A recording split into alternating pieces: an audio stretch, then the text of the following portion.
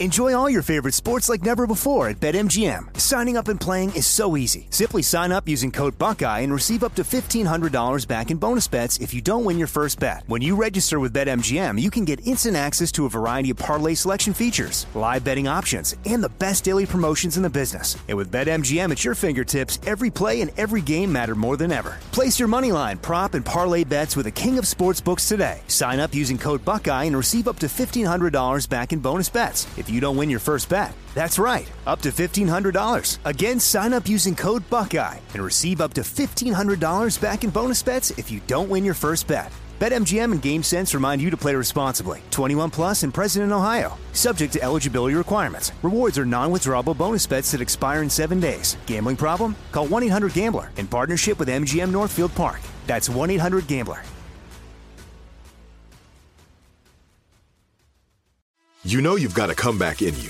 When you take the next step, you're going to make it count. For your career, for your family, for your life. You can earn a degree you're proud of with Purdue Global. Purdue Global is backed by Purdue University, one of the nation's most respected and innovative public universities. This is your chance. This is your opportunity. This is your comeback. Purdue Global, Purdue's online university for working adults. Start your comeback today at purdueglobal.edu. I'm Katya Adler, host of The Global Story. Over the last 25 years, I've covered conflicts in the Middle East, political and economic crises in Europe, drug cartels in Mexico. Now I'm covering the stories behind the news all over the world in conversation with those who break it. Join me Monday to Friday to find out what's happening, why, and what it all means. Follow The Global Story from the BBC wherever you listen to podcasts.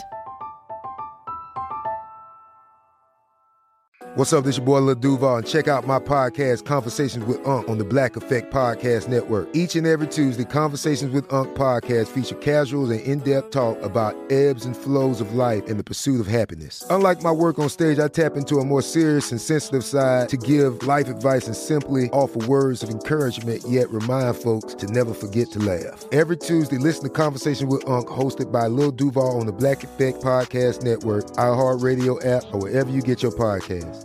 Presented by AT&T. Connecting changes everything.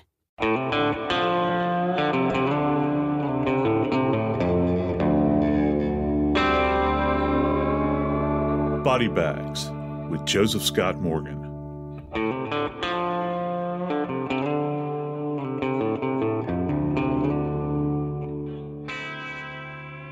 Hello, my friends. Coming to you a little bit different today. I'm actually in a hotel room in Los Angeles getting ready to do an episode of Dr. Phil. We need to talk about the affidavit today. Talk about some of the forensic aspects here. Talk about what the police might be looking for, what they might have, and what is yet to be uncovered. I'm Joseph Scott Morgan, and this is Body Bags. Guys, I have been on more media outlets than I can count over the past, 6 weeks. I am so incredibly grateful that I have got my friend, who I consider one of my best friends in the world, Jackie Howard, the executive producer for Nancy Grace's Crime Stories. Jackie is joining me right now. She's in her studio. I'm here in LA. Jackie, wow, do we have a lot of information to go through. I don't know. I don't know that I actually thought that we would get this much out of this 19-page document that dropped, but it landed in our laps. And boy, is it really causing a lot of people to stop and think and reconsider a lot of positions. I think it's something that you and I should have a chat about today. What do you think? Well, I think that you started out with some wonderful brownie points there, Joe, so thanks. But yes, there's a lot of information to unfold. The first thing I want to talk about, though, is how much do you think that the police learned that was not included in what was released? Well, I think you have to start off at the baseline. You know, they only require as much as is needed to get this thing before a judge to draw up an arrest warrant. Okay, so they are not revealing everything that they have. Trust me, this is only the tip of the iceberg. And boy, what a volume of information that they have presented us with. We've got everything from DNA. We've got pings relative to the movement of Brian Kohlberger and his cell phone. We've got CCTV footage. The list goes on and on. We've got trace evidence. When you think about footprints and all of these sorts of things that have come to light. And probably for me, what is most defining is we've got a sheath. Jackie, we've got a knife sheath. If memory serves me right, you called that saying, if they can find that sheath, they're set with DNA. And you obviously were right. So the DNA that was found one spot on that knife sheath. It was a K-bar, as we know, have been talking about for quite some time now. But the sheath, DNA was found in one spot on the clip, the snap clip. I'm wondering, do we know where that DNA came from? Was it blood DNA or is it just skin cell DNA? Hard to say. It truly is hard to say, and we don't have enough information. We do know that there is a specific linkage to the suspect, and that's important, at least at this juncture. We will find out more what the sourcing of that DNA is. There are many people that have openly opined that this is probably going to be touch DNA. And we've talked about touch DNA before on body bags, but just kind of revisit this very, very briefly. We slough thousands and thousands of skin cells. And the reason you slough them is that they're dead. And so the DNA strand, or that it's just a partial of a strand that's contained within what's referred to as touch DNA. So when you find that bit of DNA, you have to go back in the lab and kind of reconstruct the DNA. But it was sufficient enough to the task that when they did recover the DNA, they were able to develop a profile that eventually, within, 99.9998, I think, percentage points is likely him. And that's big. But yeah, that gives us an idea that he actually had contact. He had physical contact with a sheath. Some people say, it doesn't matter. That could come from anywhere. Okay, that's fine. Yeah, I'll give you that. It could. He could have picked it up. I've heard some people say he could have picked it up at a knife and gun show and just handled the thing. And they're calling it a button snap is actually what they're calling it. And maybe he actuated the button snap, flicking it back and forth, just see it. Okay, that's a starting spot. That's not the ending spot. Okay, and that's important here. Well, that was my question. Because let me jump in on you. That was my question. If this knife sheath belonged to Brian Kohlberger, wouldn't they have found his DNA on more spots than just that clip? Possibly. But could he have worn gloves and taken those gloves off? Or could he have manipulated that knife sheath prior to putting gloves on, wiped down the rest of the knife sheath, but forgot to wipe off that specific area? Do you see? There's so many possibilities here that we don't know the dynamic of it. We don't know how much he's handled this thing. We don't know if the sheath is new, if this is something he just went out and picked up and bought. Why isn't there other people's DNA on this thing? Maybe there are unknowns on here. We never know at this point because they haven't given us that information. You have to figure, let's just say he went to a stall at a gun show and he bought this from somebody. Well, just think about the person that was selling it to him had to handle the thing and would have handed it over to him, would have manipulated it in some way. Well, they don't say anything about unknowns that might be on the exterior of the sheath. They only talk about that one linkage that goes back to the accused. I think that's significant here. And again, we don't know what the sourcing of the DNA is. I'd mentioned touch DNA. You can get DNA that derives from, multiple sources. We can have sweat, you can get saliva, you can get blood, among other things, that emanate from our body, essentially. And so we don't know specifically what the source is at this particular time. And I think another big question is it possible that there might be blood on the sheath? Is it possible? Yeah, it is possible that there could be blood, and it might not necessarily be his blood, the accused. It might be the victim's blood, because it was laying there in the bed. It wasn't laying on the floor, according to what they're saying. It was laying there in the bed. So that's kind of interesting as well. Was there any other kind of transfer evidence that was found on that sheath from any of the victims in the bed? No hair, any kind of body fluids from them, including blood, anything that might be linkage to tie that back. It's not just one person that you're considering when you're looking at unknown sample. You consider everybody that's kind of in the orbit of this environment at this particular time. And all of these are going to be key. They will develop profiles on all of these people moving forward. They're also going to talk about anybody that may have handled this sheath prior to Kohberger having purchased it, if it was a recent purchase, for instance. And they will develop those as well if they find those unknown sources, and they'll try to track those down as well. Again, what's the beauty of this, Jackie, is the fact that if you have all of these other people that have touched it, it's not just a matter of him physically touching the knife and it being there at the scene.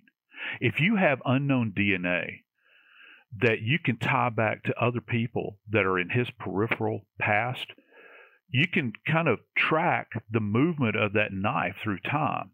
You know, if he went to purchase this thing, you know, you can find it. Famously, you know, there's been a number of cases, for instance, involving sexual assault, where there be a pair of underwear, and you will actually find touch DNA on the surface of a previously packaged pair of underwear that was packaged in maybe Southeast Asia somewhere, and you'll find somebody's DNA on it that handled it in a factory. Just let that sink in just for a second.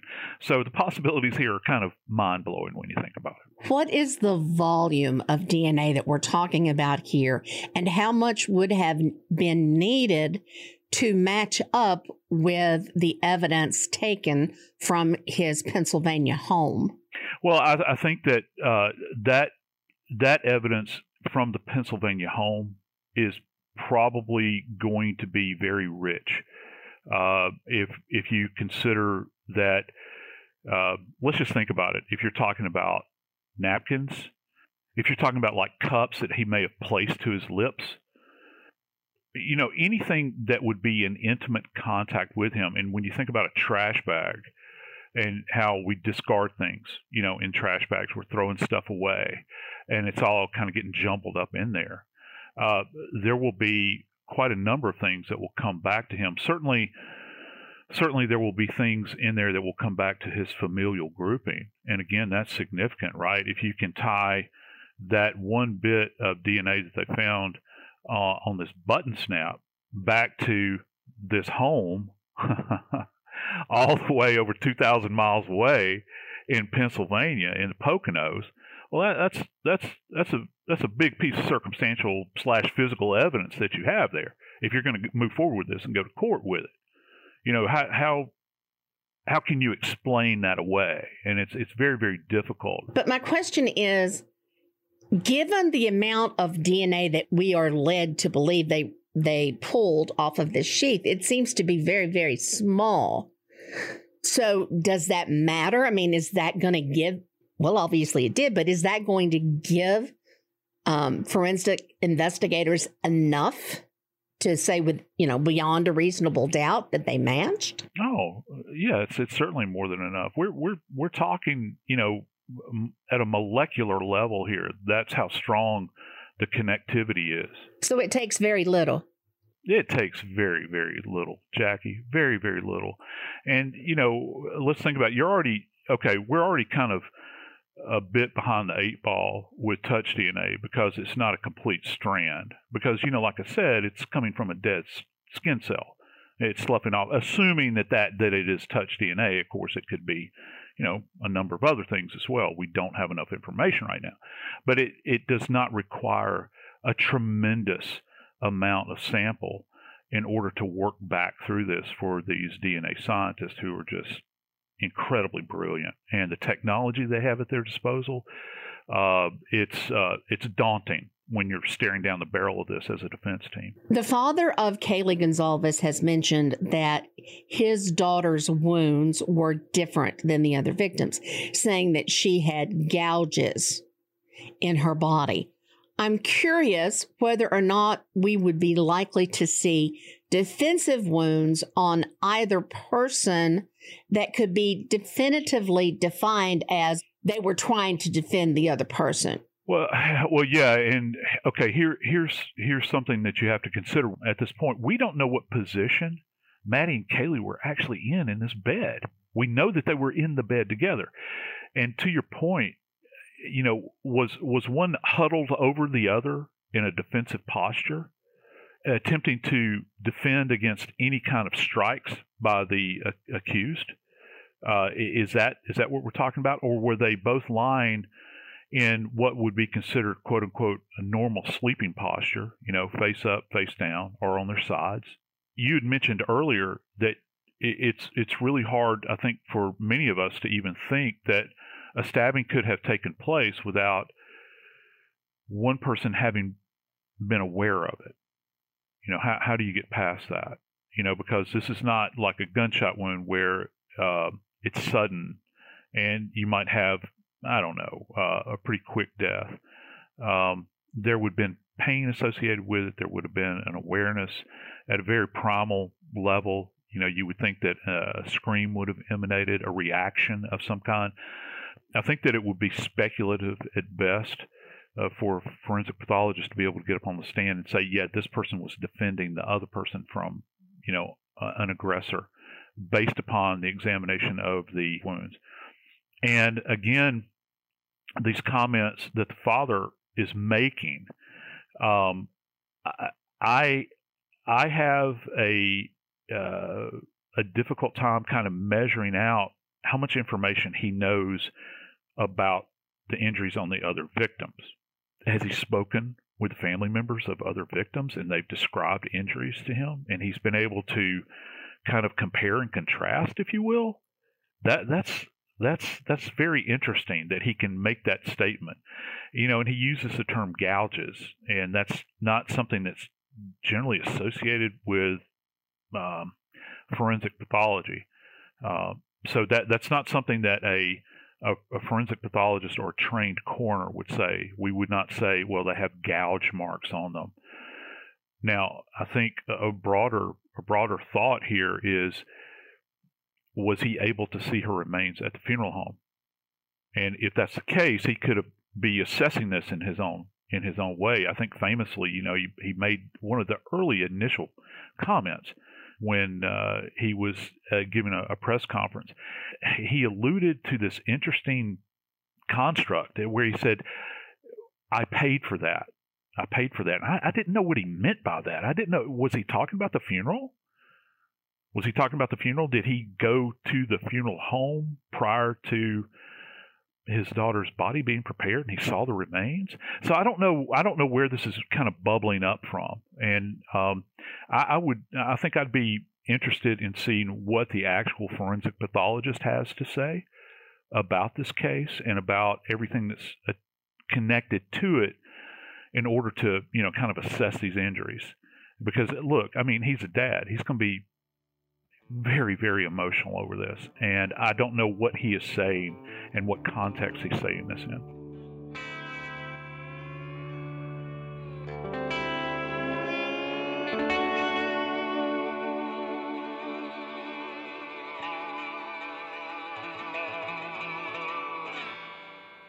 This show is sponsored by BetterHelp. Years ago, when I got out of my field full time, I was diagnosed with PTSD. I had sleep disorder.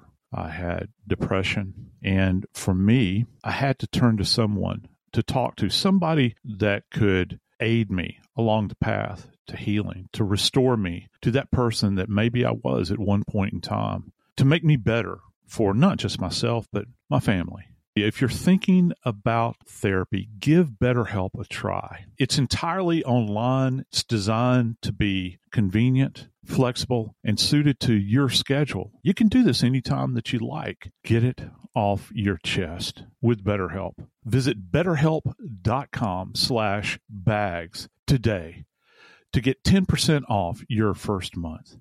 That's BetterHelp.com. That's better, HELP.com/bags.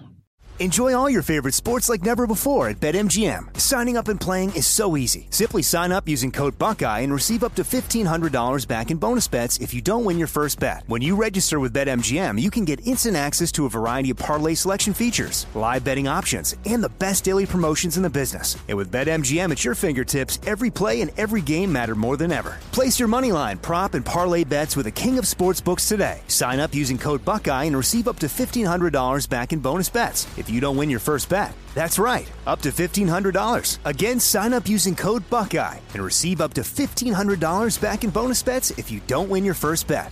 BetMGM and GameSense remind you to play responsibly. 21 plus and present in Ohio. Subject to eligibility requirements. Rewards are non-withdrawable bonus bets that expire in 7 days. Gambling problem? Call 1-800-GAMBLER in partnership with MGM Northfield Park. That's 1-800-GAMBLER.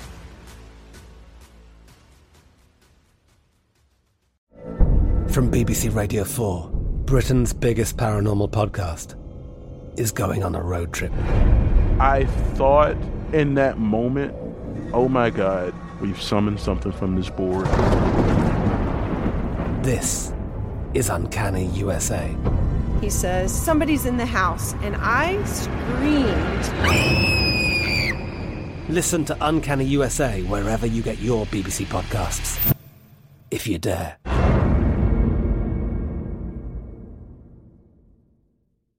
This is it. Your moment. This is your time to make your comeback with Purdue Global. When you come back with a Purdue Global degree, you create opportunity for yourself, your family, and your future. It's a degree you can be proud of, a degree that employers will trust and respect. Purdue Global offers working adults like you over 175 flexible degree programs to meet your specific career goals. These include associate, bachelor's, master's, and doctoral degrees and certificates. Purdue Global degree programs range from nursing to business to communication and more. Whatever your interest, we have the degree that will move you forward. You have the knowledge, you have the experience. Now it's time to get credit for the work you've done and earn the recognition you deserve with Purdue Global, Purdue's online university for working adults. You know you're worth it. We do too. So don't wait another second to get the degree that will take your career to the next level. Start your comeback today at purdueglobal.edu.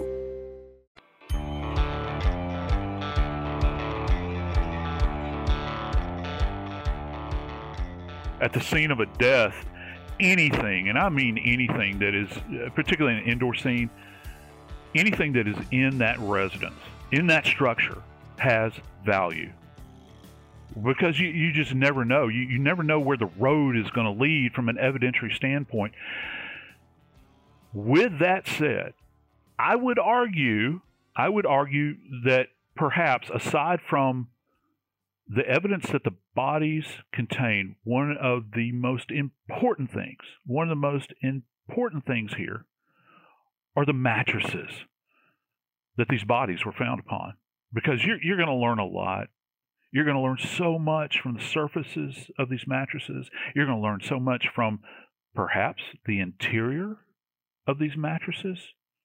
It is what we would term an evidence-rich environment. Well, I had a big light bulb go off over my head, Joe, as we all watched as investigators removed those mattresses from the home. Those mattresses, it looked like they were inside, I guess a huge evidence bag or a mattress bag or something, but they were loaded into the back of a pickup truck. And the first thing that went through my head was, that's not how Joe Scott would do it. Am I right? Yes, you're absolutely right. And this goes back to valuable, sentimental objects that were released from the scene already. So you're releasing these items from the scene. that quote unquote have sentimental value. Whatever that means. I have no idea what that means. Okay. But yet you're going to keep these mattresses within the environment, and having not secured them to the point where you're going to remove them to be analyzed, because here, this is the key, pay very close attention, to be analyzed at the lab. You're going to leave them in there.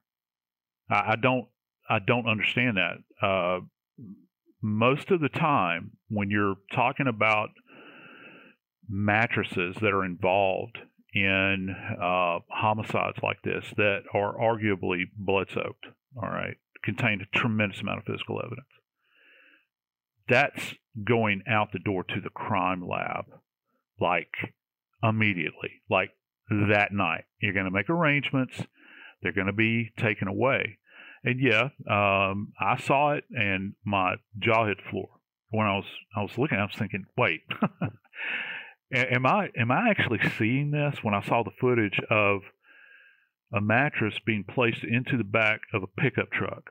And granted, it appears to be it's enveloped in something, all right, in some kind of container of some type, a pouch, if you will, to get it to the crime lab. But you're going to put it in the back of a pickup truck. That's what we're doing now. You're not going to have a van.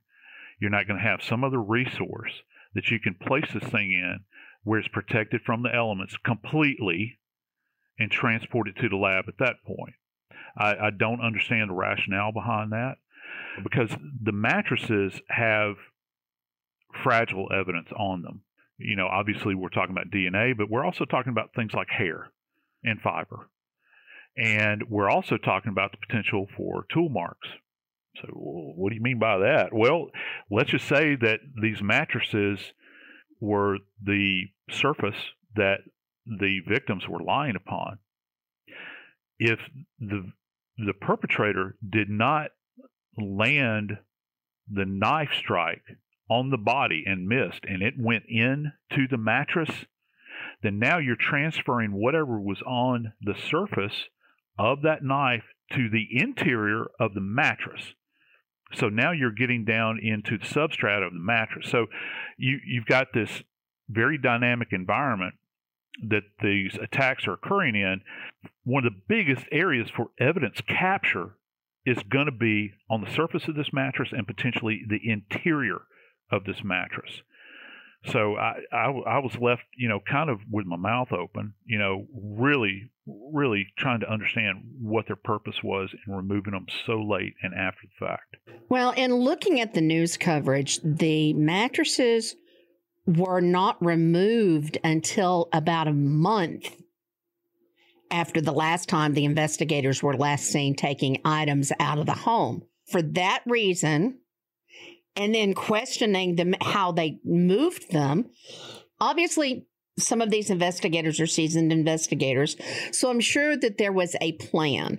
So how do you think, with what they encased those mattresses in, how were they hermetically sealed to make sure that nothing got in? I'm not necessarily worried about as much getting out as I am of whatever is in there being contaminated.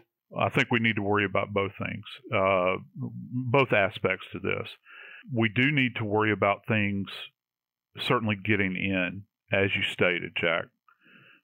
Anything from externally that could find its way inside of this pouch that might be outside of what you would expect to find in the pristine interior protected scene.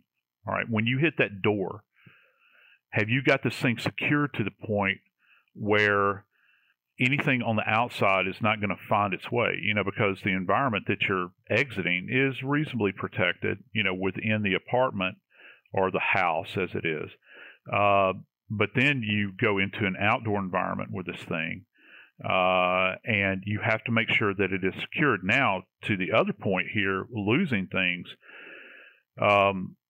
if it's a blood stain, for instance, and it has saturated into the mattress, there's a high possibility that you're going to be able to, protect that to a great degree. from, wind and rain because you've got this covering on it. I'm really worried about fragile evidence, certainly like touch, which is, if you think about touch DNA being the consistency of 10 times more fragile than, say, for instance, talcum powder, that dainty and gracile, it can actually, kind of blow away.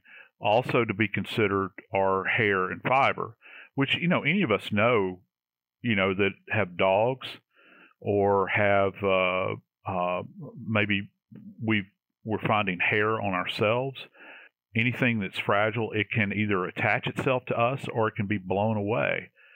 And that would be a consideration as well. You don't want to lose anything that you may have captured up there in the scene. I hope that they had these pouches secured on those mattresses before they brought them down the stairs. All of this is not as concerning to me, though, as the amount of time it's taken and then the conveyance in which they chose to do this with. And it goes more to the way the lawyers are going to look at this, and particularly the defense team, because they're going to take that videography that you and I both saw, and at trial, they'll run that. They'll run that on the screen. And remember, they don't have to prove anything. They just have to kind of implant that doubt in their minds. And anybody up in this region that's ever ridden around a pickup truck, they've been in the bed of a pickup truck, they know the wind blows. Anybody that's ever moved, moved. Yeah, anybody. And driving down the interstate, you see mattresses and furniture on the side of the road. I mean, that was all I could think of. Truly, well, almost all I can think of was, holy cow, I hope they have strapped those things down really well. Yeah, I do too. And, just the physical security of the items themselves. It's an odd thing, isn't it? Because, most of the time when you're watching videography outside of crime scenes and you see the technicians walking out of the door, they're generally carrying bags. Mm-hmm. Yeah. You think about all the time, the thousands and thousands of hours of footage that we've seen, stuff that I've seen in real time being out on scenes. You think about, paper bags that are sealed. You can see the evidence tape. These things are sealed with, and of course there's other types of packaging that you can use. And then it kind of goes into the back of a van and it disappears, right? Mm-hmm. It just vanishes. That's not what happened with this. It comes out of the house and is then planted in the back of a pickup truck. And it gives you pause. It certainly does. And I'm just hoping that they haven't lost anything here.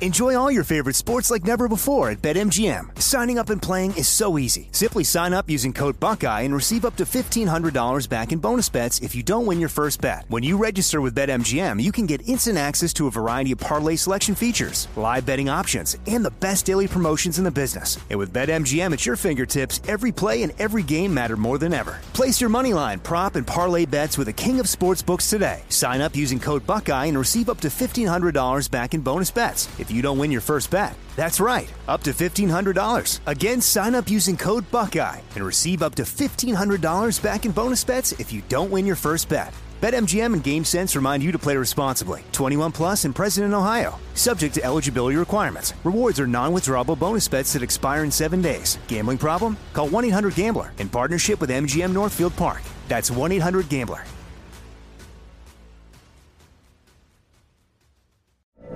From BBC Radio 4, Britain's biggest paranormal podcast is going on a road trip. I thought in that moment, oh my God, we've summoned something from this board. This is Uncanny USA. He says, somebody's in the house, and I screamed. Listen to Uncanny USA wherever you get your BBC podcasts, if you dare.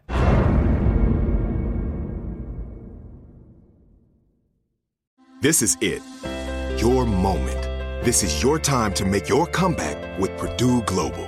When you come back with a Purdue Global degree, you create opportunity for yourself, your family, and your future. It's a degree you can be proud of, a degree that employers will trust and respect. Purdue Global offers working adults like you over 175 flexible degree programs to meet your specific career goals. These include associate, bachelor's, master's, and doctoral degrees and certificates. Purdue Global degree programs range from nursing to business to communication and more. Whatever your interest, we have the degree that will move you forward.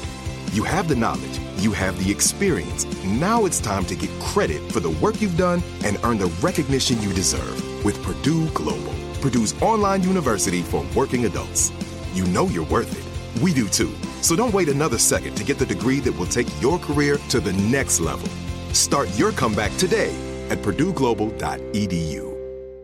Open a limited-time 11-month certificate at Kemba Financial Credit Union. At 5.25% APY, it's more than triple the national average, plus it's a safe and secure way to grow your money. Visit your local branch or kemba.org/CD for details. Offer expires May 31st, 2024. APY equals annual percentage yield. Restrictions apply. $500 minimum and $250,000 maximum deposit. Advantage status required. Comparison based on bank rate average. Federally insured by NCUA.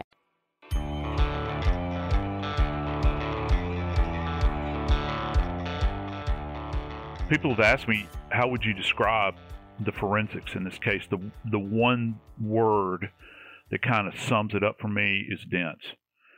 There's so much. There's so much on so many levels that it's hard, just to kind of sit here and wade through it all. But there's certain things that we can consider, and not everything's been revealed yet, Jackie. One of the things that I've learned from you is how you can prove that a certain gun caused a certain wound. How are you going to do that with a knife, especially a knife you've not found? Great question. And let's look at what we do have. What we do have is a sheath, okay, which I think is a monumental piece of evidence, and it's going to play in court when this thing finally goes to trial. But along with that sheath, you get at least the beginnings of an identification. That is provided that the knife that was carried in that sheath is the same type of knife that would have come with the sheath, okay? Because you can't have a sheath and carry a different type of knife in it. That's certainly something that must be considered, all right? So to begin with, what will happen is that the authorities, the investigators, will contact the company that manufactures this knife, in particular, specifically K-Bar, right? And if I remember correctly, on the exterior of the sheath, it is stamped with USMC. It's got the Marine Corps emblem on it, okay? And that is an identifier for that particular knife. There's probably somewhere on there a serial number. So they'll contact the manufacturer and they'll say, hey, look, we're working this case. We need to get what are referred to as knowns or exemplars of this knife. So they'll ask for, maybe 2 of these knives to come from the factory. And they'll get the sheath and they'll get the knife itself, all right? And this is something that they're going to hang on to. Now, what they can do is that they can actually take a look at the injuries that these kids sustained. And the forensic pathologist will look at the knife and come up with a conclusion as to whether or not this particular type of knife can generate this injury. Now, if you want to take it a step further, if there are any marks on any of the skeletal bodies within these remains, and I'm talking about ribs, sternum, spine, collarbone, any of these areas, there is a potential that the samples of these injured areas have been retained. This happens with great frequency at autopsy. So if there's what's referred to as an insulted piece of bone, that piece of bone would be removed from the body and it would be retained by the crime lab or by the ME. And once you get that knife or a knife similar to that, you will ask a tool mark expert at the crime lab, maybe at the state crime lab, maybe with the FBI, to do a comparison. Give us an idea. What's your opinion here? Looking at this microscopically at this injury on the bone, can you look at this knife and say that this knife generated this injury? And they might they'll come up with an opinion about it. And a lot goes into it. You can talk about the shape of the blade along the long axis. All of these blades are unique to the manufacturer. Those are things that they will explore. Now, we don't have the actual knife to compare at this time. Not saying it's not going to make an appearance, but in my experience with knife injuries, it's important to consider that dependent upon the quality of the blade and the metal and the way it's forged is created, this type of blade might chip, okay? It might chip, and if it chips, many times it'll chip within the body, particularly if it's striking bony areas. You say, well, what can you do with that? Well, before an autopsy is conducted, one of the things that is done is you do what is called an AP and a lateral X-ray of the body. AP means anybody that's listening, you've been to the doc's office and they make you stand to get a chest X-ray, and they make you stand and put your shoulders to the wall. They're taking a chest X-ray. That's an AP. That's kind of an overall view from that perspective. And then they do a lateral. When you're in the X-ray room, they make you turn in profile, and they shoot you from that perspective. Well, that's a lateral. And so what do you do with those two X-rays? Well, you look at them before you do the autopsy, and you say, okay, anatomically, if I'm looking at this image and I see a little metal storm right here, it might be just to the right of the midline, maybe adjacent to the left upper lobe of the left lung. Okay, then you flip it and you look at the lateral perspective, and you can get an idea of depth, so you're not going in blind. The key is, can you find that metallic body and retrieve it? And if you can, there's an off chance that you can submit that to the crime lab, and they could do a metallurgical analysis on that. And in very simple terms, what that means is that item has a specific chemical signature that is unique to that manufacturer. How that blade is forged, if it is an amalgam of various different types of metal, how are they folded in, and all those sorts of things. And that's kind of a chemical signature. Additionally, what happens with knife wounds, and again, we don't have the knife and we don't know at this point, but many times with sharp force injuries, the tip of the knife, the very point of it, will actually break off, and it will lodge. It will lodge in the body. I've seen this happen any number of times. And most of the time it goes back to the structural integrity of the knife as it applies to the quality of the manufacturer, how they make these things. And secondly, the age of the blade. How old is this blade? And then how much stress has the blade been put under? Well, let's think about what we're talking about here, right?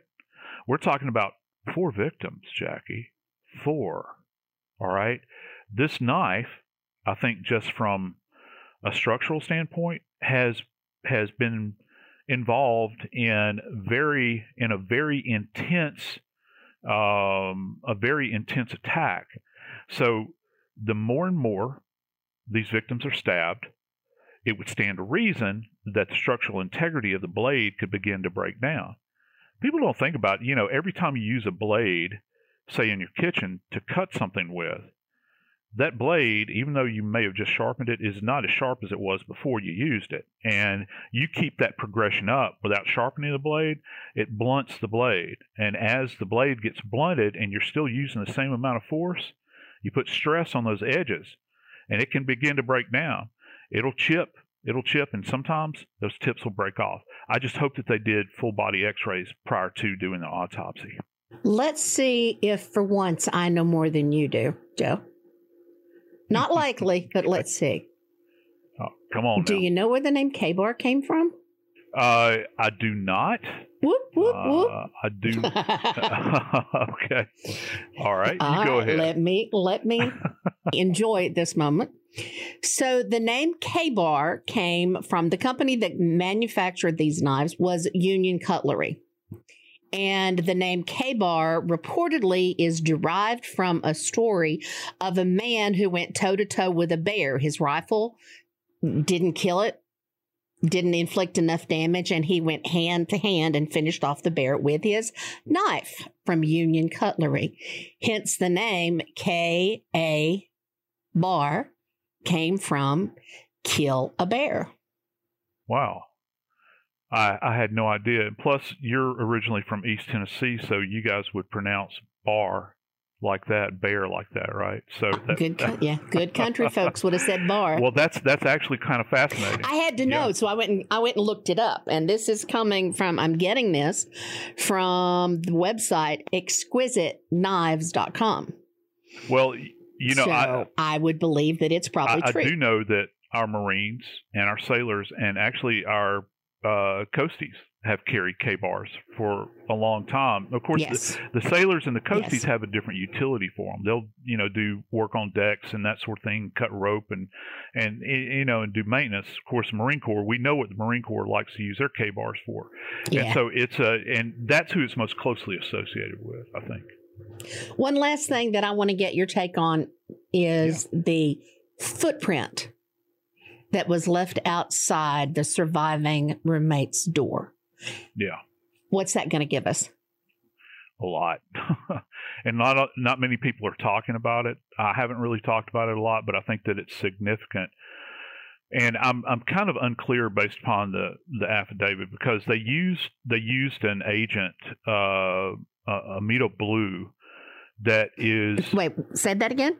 Amido Blue. Okay. And it binds with protein, and it binds with protein in blood. And so you'll use it to lift latent prints with, all right, or to, let's say document latent prints.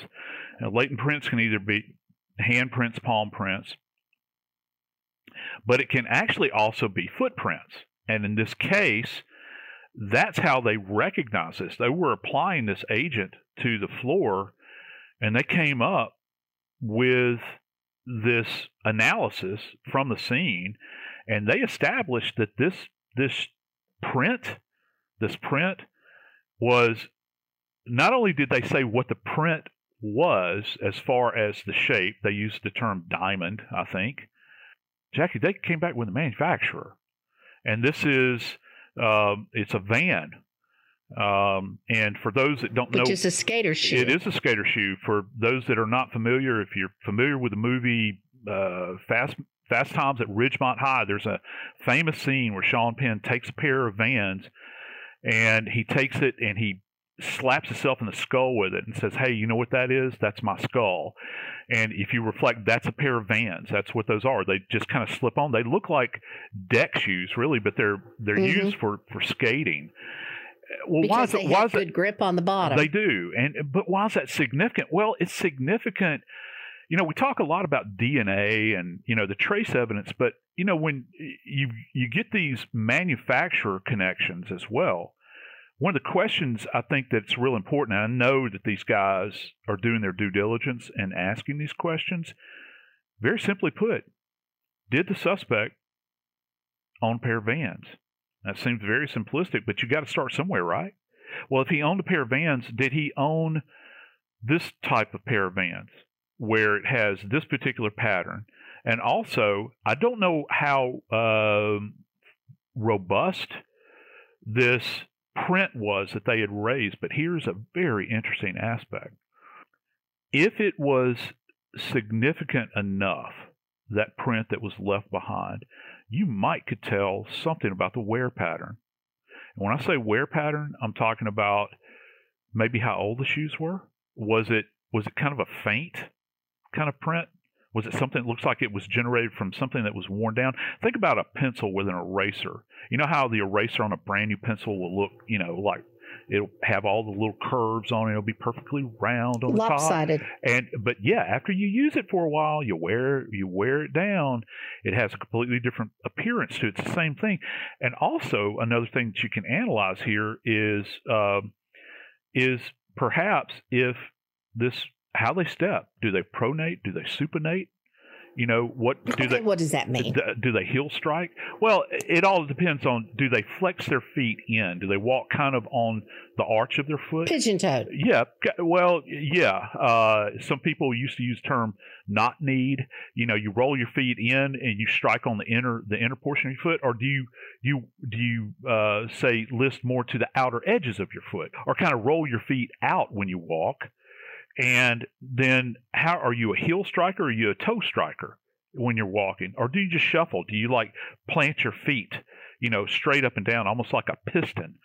And, these people that do the shoe analysis are amazing people, and they don't get a lot of credit because it's a very fine science. There's a bit of art involved in it too, but that footprint is very significant, at least to my way of thinking. And I'd have to ask, if they raise the print with something, this agent that binds with the proteins in blood, are we left to believe that this is a bloody shoe print?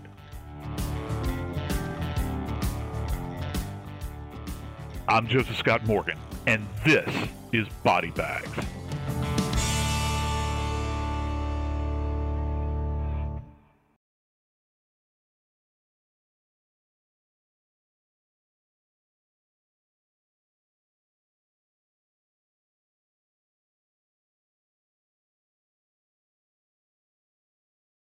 This show is sponsored by BetterHelp. It's a simple truth. No matter who you are, mental health challenges can affect you, and how you manage them can make all the difference. That's why everyone should have access to mental health support that meets them where they are and helps them get through. BetterHelp provides online therapy on your schedule. It's flexible, simple to use, and more affordable than in-person therapy. Connect with a licensed therapist selected just for you. Learn more at BetterHelp.com. That's better, HELP.com. I'm Katya Adler, host of The Global Story. Over the last 25 years, I've covered conflicts in the Middle East, political and economic crises in Europe, drug cartels in Mexico. Now I'm covering the stories behind the news all over the world in conversation with those who break it. Join me Monday to Friday to find out what's happening, why, and what it all means. Follow The Global Story from the BBC wherever you listen to podcasts.